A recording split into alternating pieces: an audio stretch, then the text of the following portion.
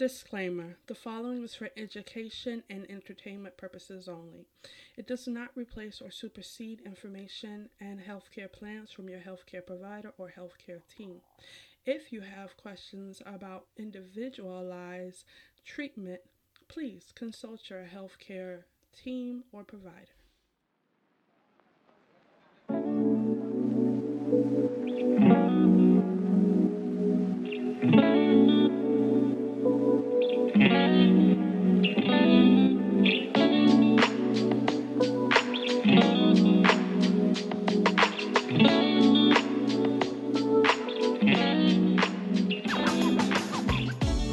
Welcome to Mama Got Issues with Alicia. Over here, we're all about ADHD, bipolar, and trauma. Today, we're going to talk about ADHD in women. I have a special guest for you, Mama, named Alexis, and we're going to talk about some of her experiences with ADHD as a woman.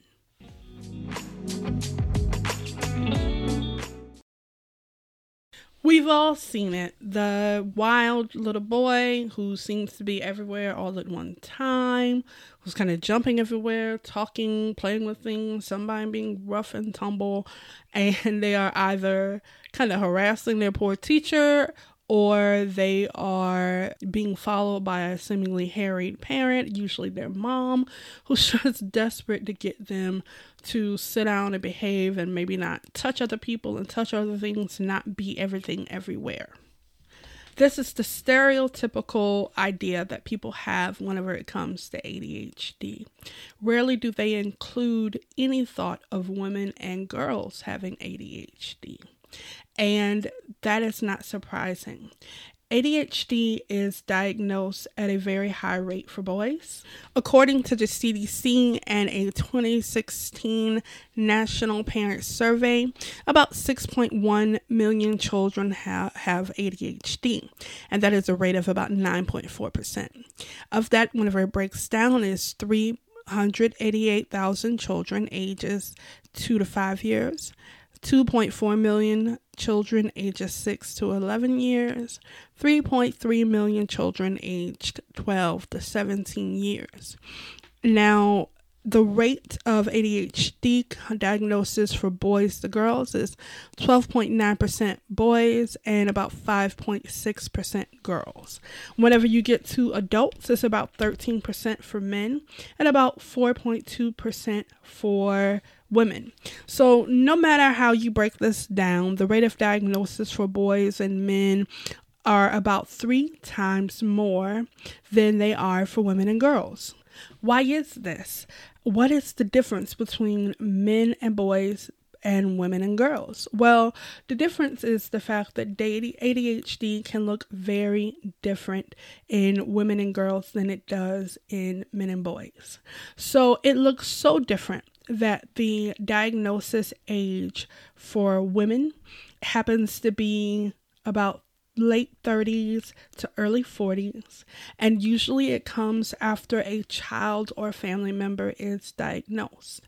Now, you have to keep in mind that ADHD symptoms, according to the DSM-5, which is diagnostic manual for for just medical conditions, says that the symptoms have to be present before the age of 12. So when you think about it, these women and girls have been struggling for a very long time with these symptoms, and in many ways they are unseen. As a child, I danced on desk in my class. I talked up just incessantly.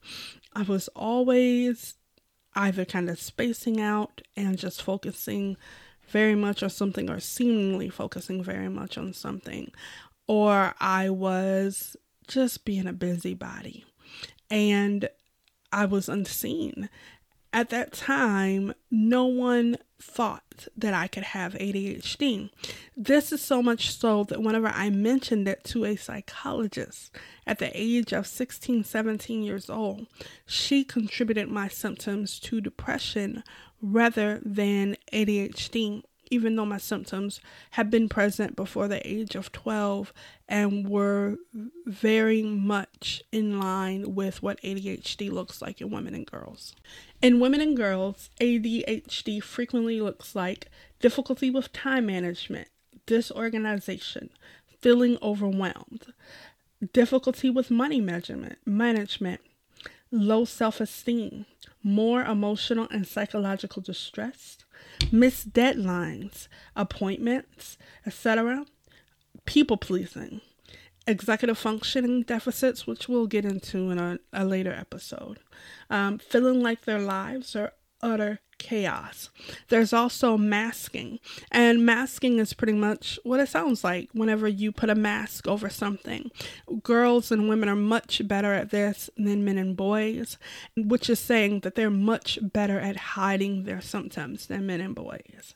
Also, there's feeling like their lives are utter chaos, daydreaming quietly in class for girls, exhibiting silliness or ditziness for girls, acting shy or inattentive, trouble maintaining friendships. Now, this doesn't mean that they can't make friendships. Actually, they easily make friendships. However, the maintenance of those friendships is very difficult. Also, there's picking at the cuticles or skin. Definitely perfectionism. 100% all day, everyday perfectionism. Losing things easily. As a matter of fact, this is something that affects me very much. There's a running joke between my sons about me losing my house shoes. Also, women with ADHD are more likely to have postpartum depression. Then there's also the fidgeting and often needing to get up and walk around, acting impulsively or speaking before thinking, self-harming activities or activities that require extreme and unhealthy self-discipline.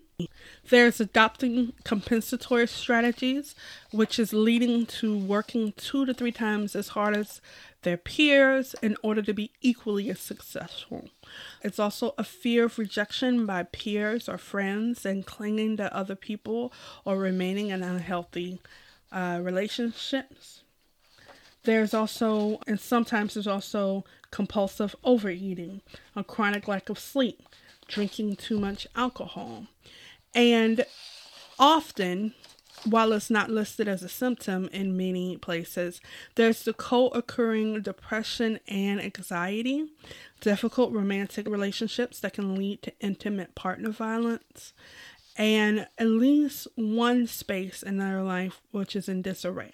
Messy house, messy bedroom, or similar personal space. Also, girls with ADHD often will become sexually active at a younger age than their peers. This is due to impulsivity, poor planning, or a desire to be careful about their partner.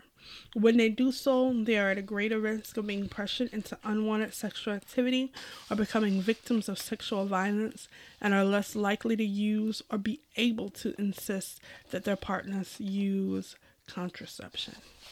So this is a bit more than being a space cadet. These are real and serious things that can affect women and girls with ADHD.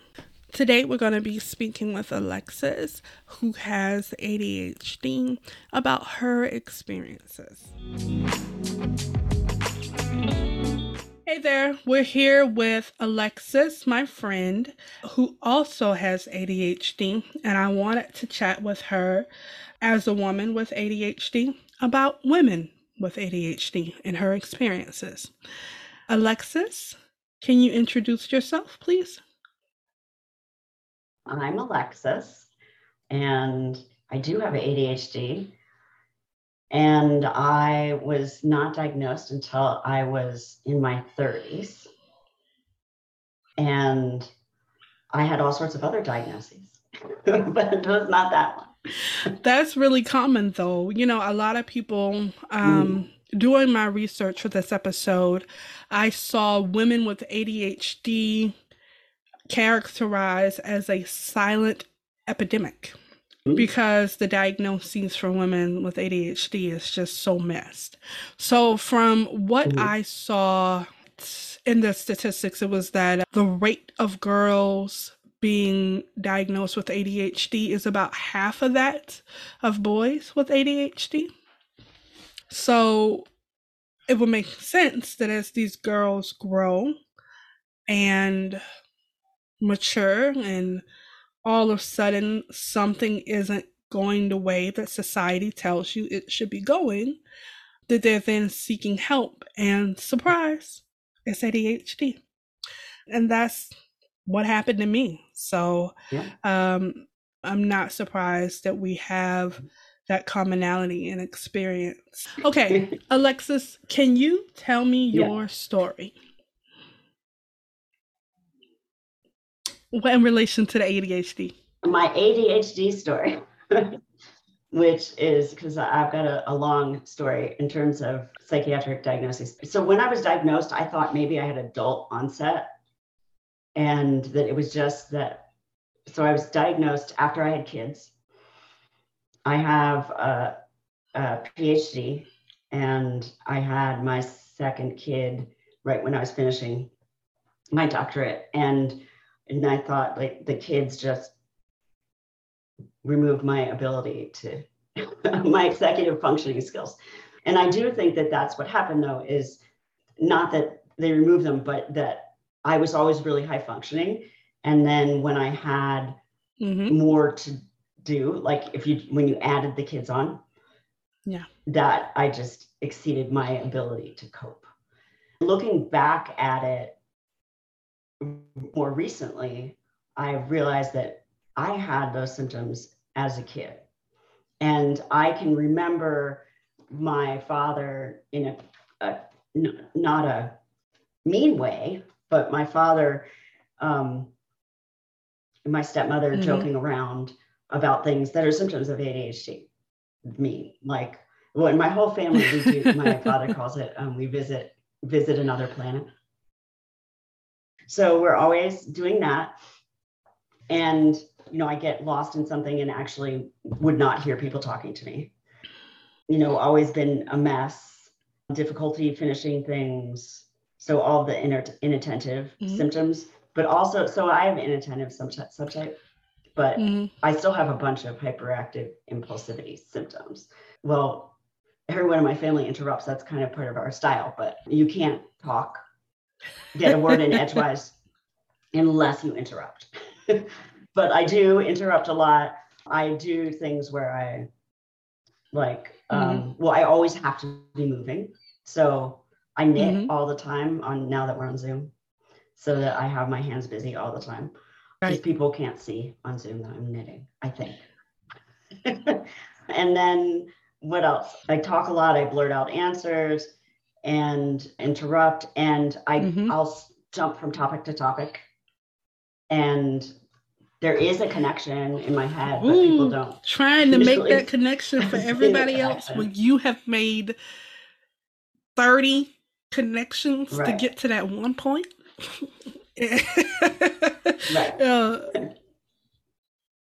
So we're systems thinkers. That's, being able to explain that is a whole nother endeavor. Yeah. Well, so I usually do point that out to people, like how I know this seems unrelated, but this is how I got there. So yeah, I remember that I did have symptoms before I was, well, now it's like age 14, 18. It's 12, I think. In front of me.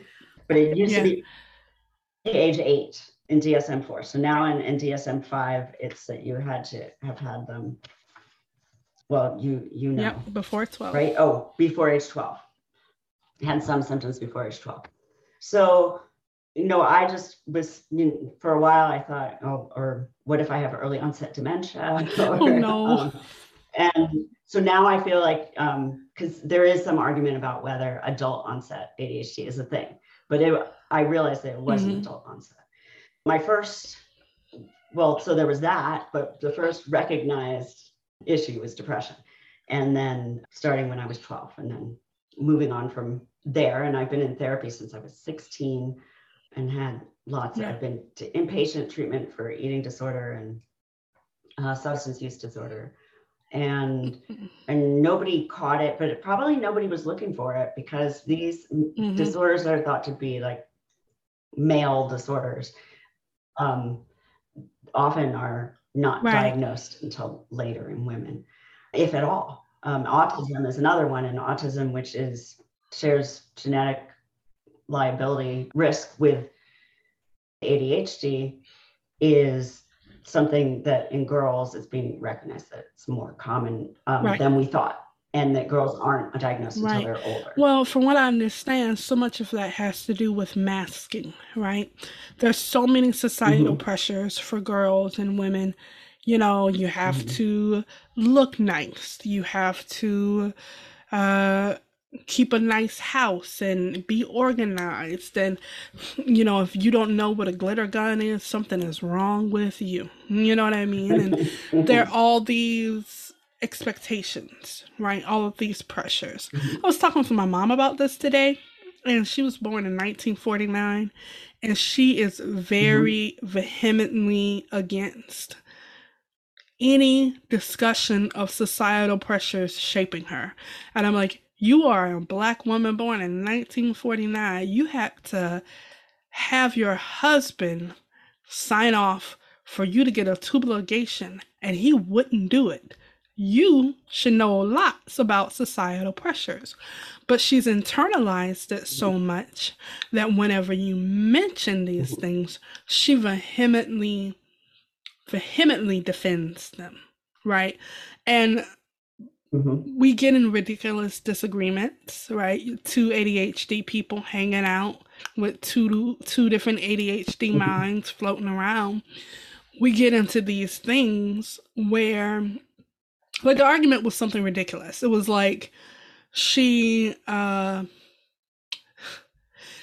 didn't have a bra on or something like that, or she hadn't put a bra on, and she's like, well, it's ugly. And I was like, oh, Mom, you know, you say like really harsh things about yourself. Like, I don't like how you talk about yourself, you know. That's a simple example, but she'll say something that's just pitiful, that she couldn't get it done, or just all these like negative self-talk things that I can imagine have just been beaten into her, you know, her whole life. And now she doesn't know where she begins and the external pressures begin, because they've now become internal pressures. She's now internalized these.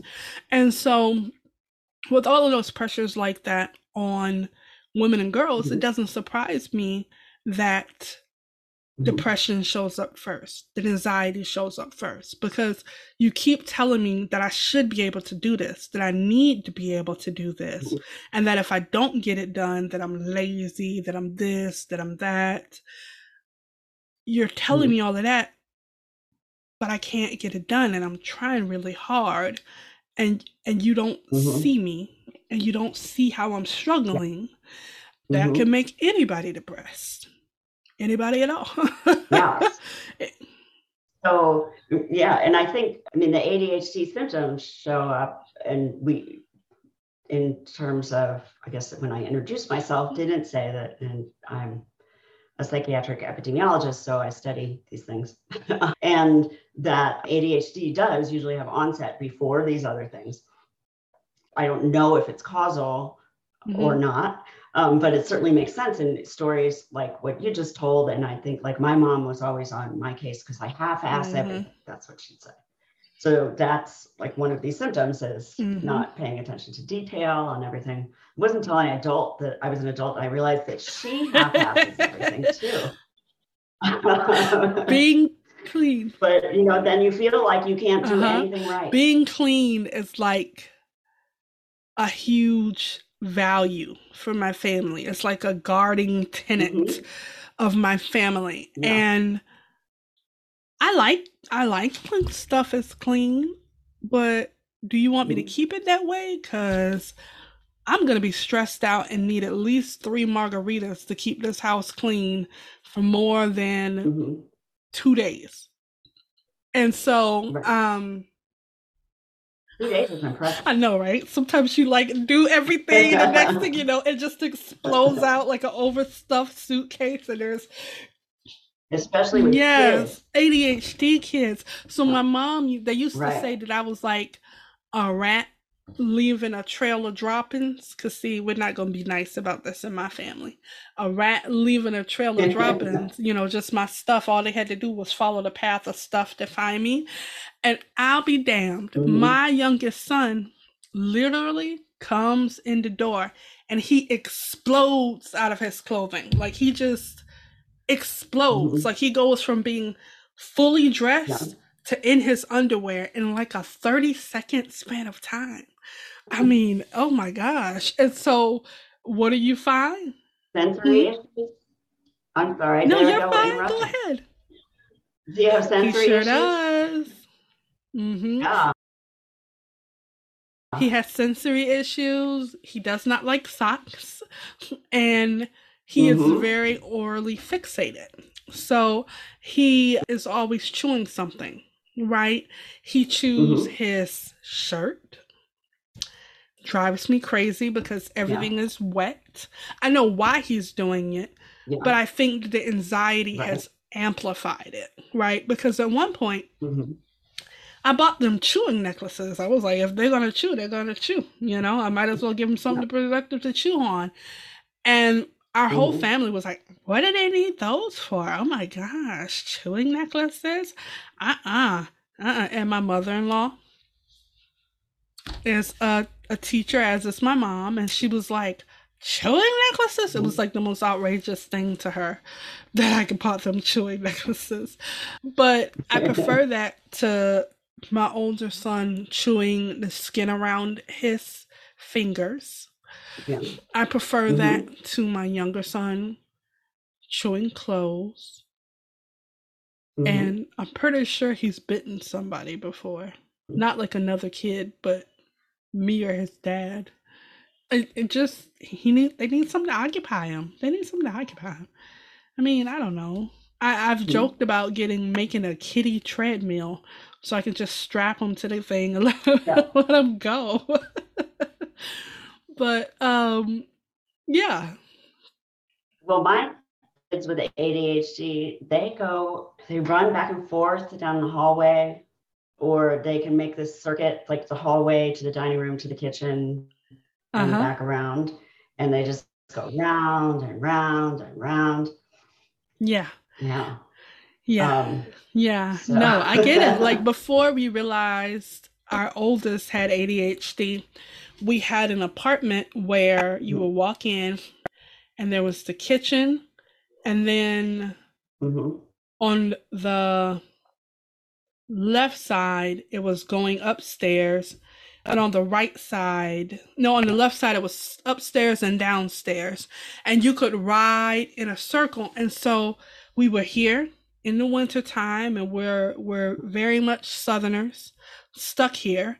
And so we just gave him his little bike and let him ride it around circles in the kitchen, because it was easier doing that than trying to figure out what else to do with him. What else to do with him?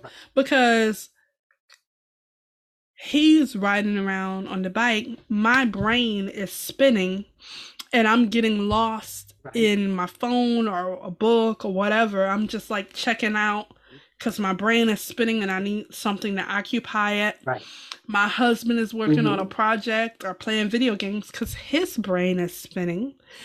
And Right. so, what do? You give a kid a bike and you make sure he Hmm. doesn't fall down the stairs. That's what you do. You put up a baby gate and you Hmm. let him ride that bike until the carpet is worn down. That's what you do. So, um, yeah, we have a lot in common. we have a we have a lot of like people may look at us and like think we have nothing in common, but we have a lot in common. I'm over here with like a purple afro, and you're like elegant lady, and I don't know. So, okay, in hindsight, what do you wish you Hmm. had known earlier? Oh, wow. There are all sorts of things, not just about ADHD, that I wish I'd known earlier. So, about that, I guess I wish that I'd known and had addressed it earlier. I mean, again, just like I was so high Mm-hmm. functioning, A, and B, I had a brother, I had two brothers with severe issues. So one of them was like Mm-hmm. quiet, but had very bad Mm-hmm. ADHD. And the other one also had ADHD. But he had conduct issues Yeah. too. And he was like demanding. And so, but I think in terms of because I got really good Mm-hmm. grades, then that wasn't something that people Mm-hmm. thought about. And also, I was a girl and I'm 50. But So it was but a you know long what? time ago. Oh, And even I'm. my brother, though, like people, I don't think were like ADHD wasn't, yes, it was a thing then, but it was more like, oh, he's a space Oh cadet. That was Lord. what they always say. He's just such a space cadet. And not thinking like, oh, there's actually something that you could Right. do. And so an intervention earlier would have helped so that it wouldn't, because what happened was I stopped being able to function because I had kids and then those kids had problems, not just psychiatric problems, but one of my kids had, and developmental disorders are both on the spectrum. But my first daughter, when she was born, for years had health problems that where we were in and out of the ER and the hospital. And so then I'm trying to hold down this academic job and I'm the primary caregiver to these kids who really need me. And it just got to the point where I couldn't, everything was falling off the plate, right? Obviously I can deal with a lot and my own mental health problems too, right? Which are more than just ADHD. I can deal with a lot, but I feel like and now I feel like to be able to deal with all of this, I need more than what I had before. And that if I would have had the skills in place before the shit really hit the fan in my life, then perhaps I wouldn't have had, because what happened was I stopped being able to perform at the level I performed at before. And then I started to feel really shitty about Yeah. myself. And I already had problems with depression, but it just, this spiral. And I became really anxious about my work and my performance. And then it's just this vicious spiral. So then I started to avoid it more. And, you hear this a lot, I think, is part of the reason why we don't finish things, is it makes us Mm-hmm. anxious. And so that I still, like, I am a huge procrastinator. Um, and it's debilitating Mm-hmm. sometimes. Mm-hmm. Like until become terrified that if I don't finish it, that people are gonna think bad things about me, which is Mm-hmm. terrifying to me. um, then I won't finish it, and yeah, I get distracted by all of these bright shiny Bright, things shiny things are the that best. are easier. Right. So, Yeah. um, okay, that makes a lot of sense.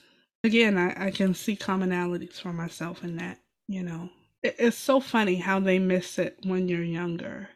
And I think a lot of it has to do with the fact that the diagnostic model, due to sexism and racism, for a long time has been, that wild white boy, you know, and it kind of left the rest of us, it overshadowed the rest of us. You know, I literally danced on desks, Alaska's. I literally stood on desk in elementary school and danced. Okay. They blamed it on my asthma medication because it was a liquid and they said it had a lot of sugar in it and that it caused me to be hyperactive. It was not the asthma medicine. It was not the asthma medicine at all. But they blamed it. They came up with all these things that it was, and it was none of them. Like, it just, you know, I mean, It was nothing that they came up with. Have you ever had a provider say something like, oh, you went to a good school, or you get good grades, or you do this, as a way of kind of negating your concerns about your ADHD symptoms? Well,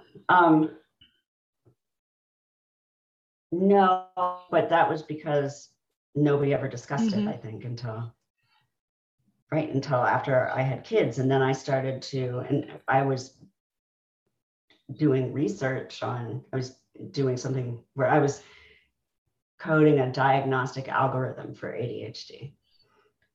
And so I was really looking at the symptoms and the questions we used to assess it. And then I'm like, hey, I have ADHD. But then I think initially the whatever clinician I told was Mm-hmm. doubtful. And like, well, did you have symptoms when you were younger? So it goes back to that, is that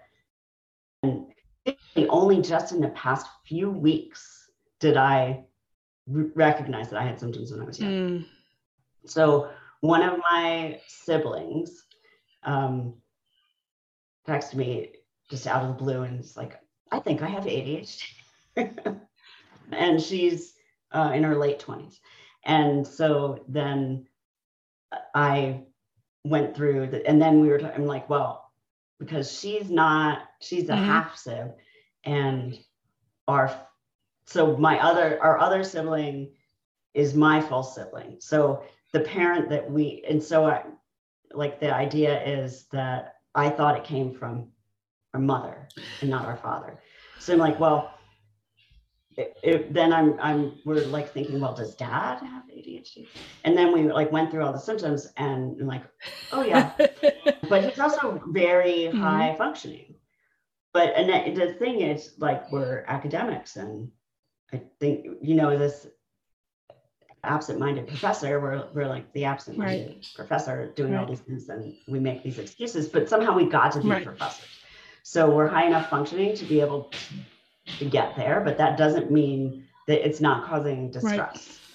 And so I think that's part of what you're getting at there. That, well, you can't have this problem because, well, we have these ideas about that as long as you're functioning, then it's okay. Not, are you functioning Right. optimally? Right. Um, Um, you know, so I'm in a group. It is called Black Unicorns, and it mhm, is people with ADHD of marginalized genders. So it is a very mhm, unique space, a very affirming space. mhm, And a lot of the stories that I'm mhm, seeing are, and especially for the adult, the adults seeking diagnosis, which is the majority of the group, a lot of the mhm, things that I'm seeing are, well, they're saying it's anxiety, right? They're saying it's depression. They're saying that because I have ADHD, they can't prescribe me stimulants because I'm a higher risk for substance abuse. And they're saying all of these things to them. And I was looking at a diagnostic handbook for ADHD, and it says that for ADHD and for depression and anxiety, that you treat the thing that is affecting the person more, right? So if you treat the depression and the problem's still there, are you going to admit that it's not depression? Or are you going to continue to be bullheaded about what you believe and leave this person hanging? And unfortunately, due to mhm, so much of healthcare bias, a lot of a lot of black people, black women, black femmes, like in mhm. anything in that realm, a lot of them are being left hanging by our medical system.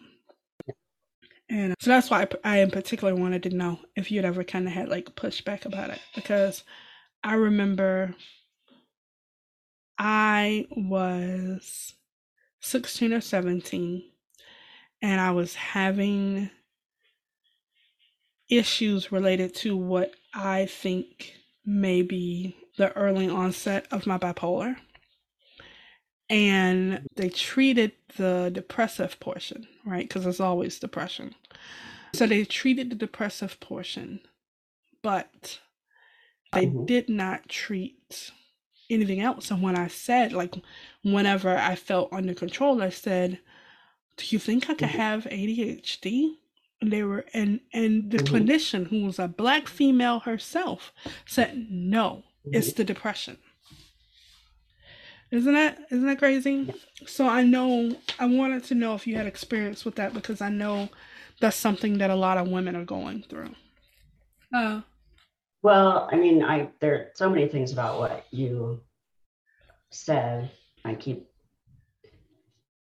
putting different hats on. But in terms of the first, to address the issue of the drugs, and I'm not surprised and very sorry to hear that, in terms of, but there's study after study, and in terms of physicians being unwilling to prescribe things that could be addictive because of this stereotype, which is absolutely unfounded in data, of Black people being more likely to be addicted. And that is not true. And I research substance use disorders. So I know it is not true. So there's that. And then, I mean, there's issue. Well, so just across the board, there are all of these issues with and bias, and it's internalized even among providers who are themselves people of color.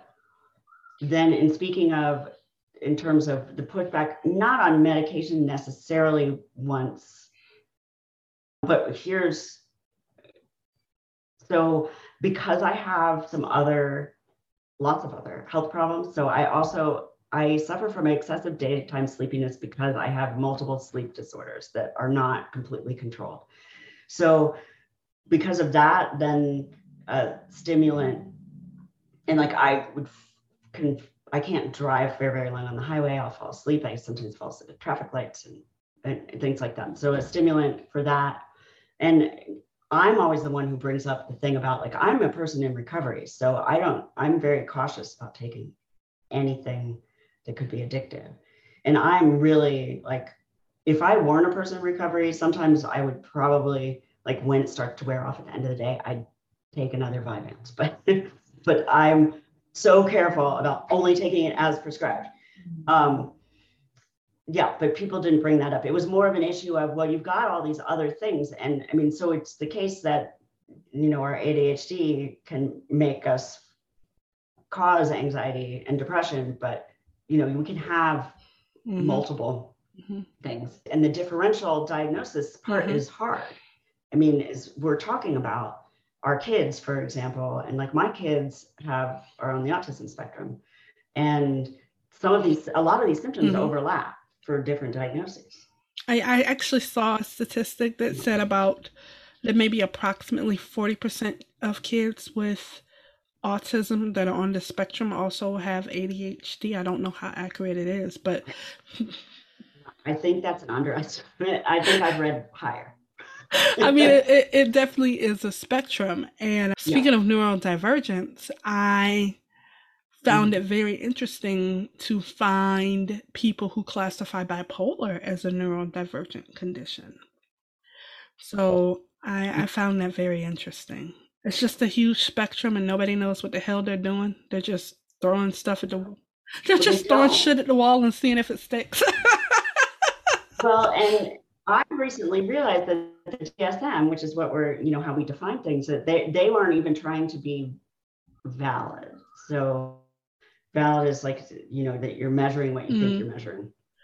So it's, we have signs and symptoms that tend to be grouped together, and that is the case, but we're not classifying things the way we classify most physical disorders by the causes, because we don't know the causes. And it's possible that the DSM is, a lot of it's wrong. So we think of it as the truth in capital letters there. But it's not. And so it could be just that not just, but one of the things that could be going on is that we just have our categories wrong. So, can you tell me about a time you failed and how you overcame that? Well, I might need more. I feel like I fail all the time. I'm very hard on myself. So,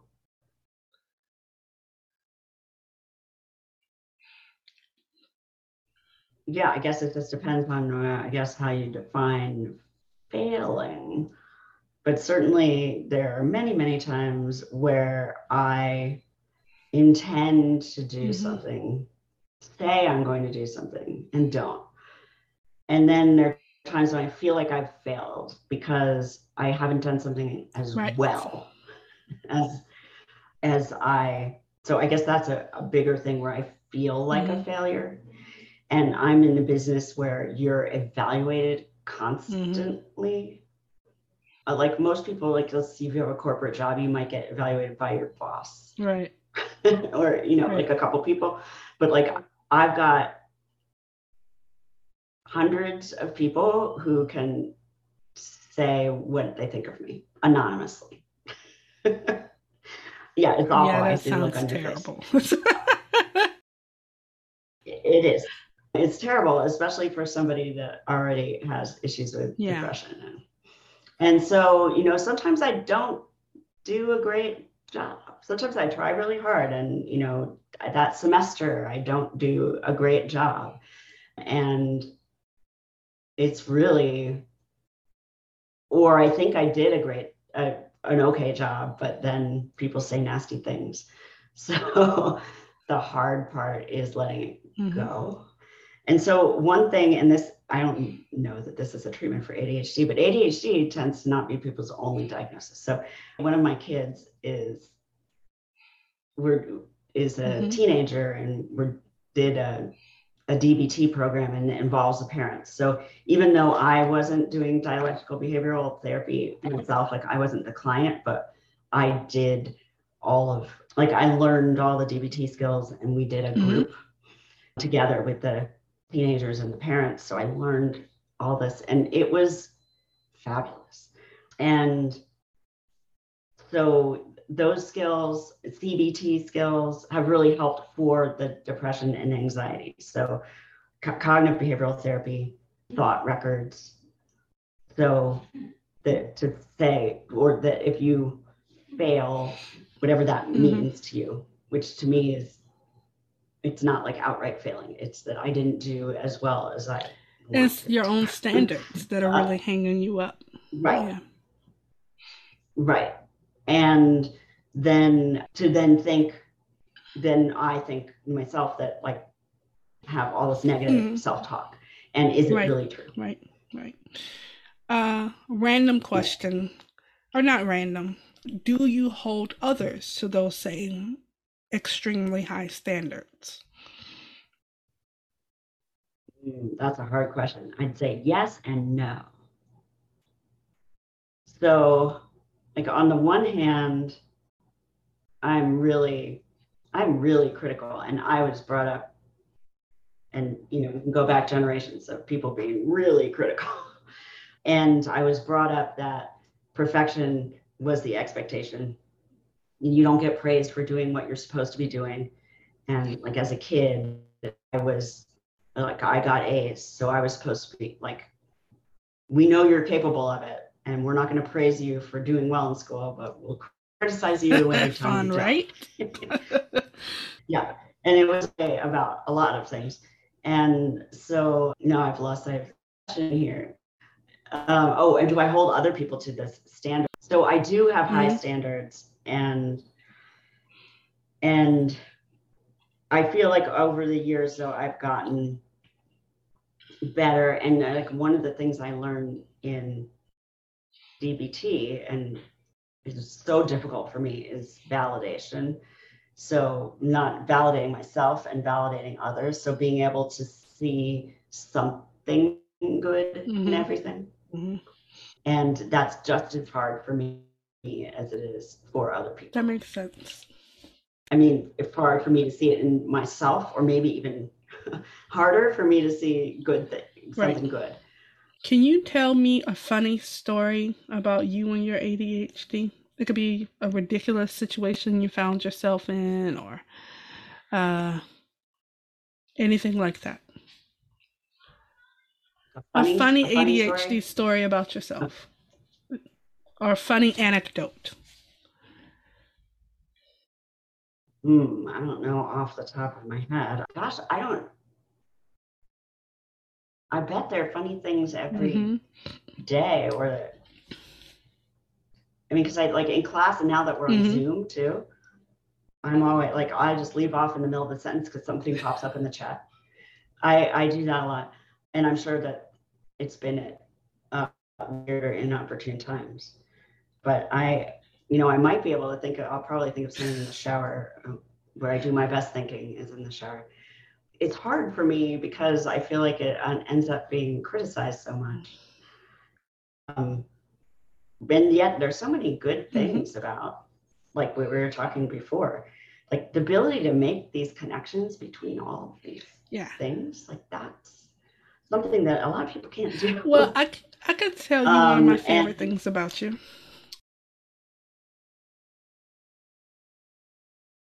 is I have an associate's degree, and I went to this highfalutin boarding school. I had grand plans of being a doctor, and my diagnoses kept getting in the way. I finally managed to scrape everything together enough to make it through nursing school, an associate's program, right? And I was so, over the years, it's been a point of self-consciousness for me. And when you met me and we spoke, and I brought that up, at no point did you ever make me feel self-conscious about it. At no point did you talk down to me about it, like, oh, I have a PhD and you have an associate's, you can't be that bright. You've always just been warm and welcoming and pretty egalitarian in your approach to me. I've always really appreciated that. That and the fact that you have on multiple times told me I need to go get my master's in public health. So you do. The fact that you see that potential in me is like a healing balm, right? Because so many times as an ADHD person, you hear you have such high potential if you would only, you could do this if you would only, why are you being lazy? You should be better at this than this. How can you know XYZ high concept and you don't know how to clean your room, or insert some other perceived basic concept? After a lifetime of hearing that and having someone be like, I see something else, that's awesome. So, yeah. Oh, yes. Thank you. Yes. And you are awesome. I was telling my partner on the way back, we were someplace before this, and I was telling him about you, and I'm like, she's really, really smart. That's awesome. I appreciate that. And insightful, and it doesn't matter what degree you have. I'm gonna eventually beat this bipolar and this trauma and this ADHD into enough shape that I can get that goddamn bachelor's so that I can move on to the other things that I want to do, because I do have other goals. It's just when you don't find out that you have all of these things going on until you've had your second kid and you're 32. I mean, come on. I mean, it's definitely being sight blinded. It's definitely like that. And I'm fortunate enough to say I have a good support system.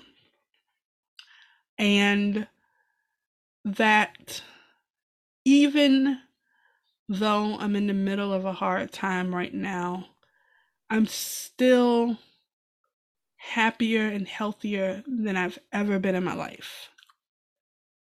Because what a gift to know what's going on and be able to do something about it than having it sit there silently sabotaging you and have no idea what's going on and only feel like you have yourself to blame, right? Like I'm just not good enough. Well, Alexis, I appreciate you so much. Thank you for being my first interview.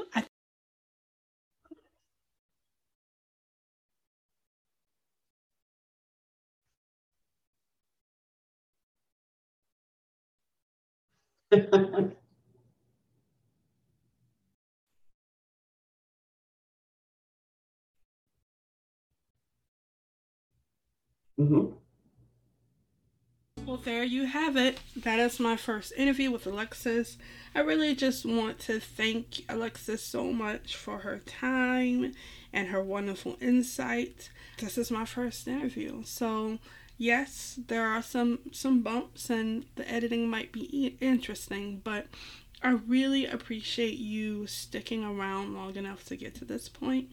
You can contact me at Mama Got ADHD pod at gmail.com if you have any questions or comments.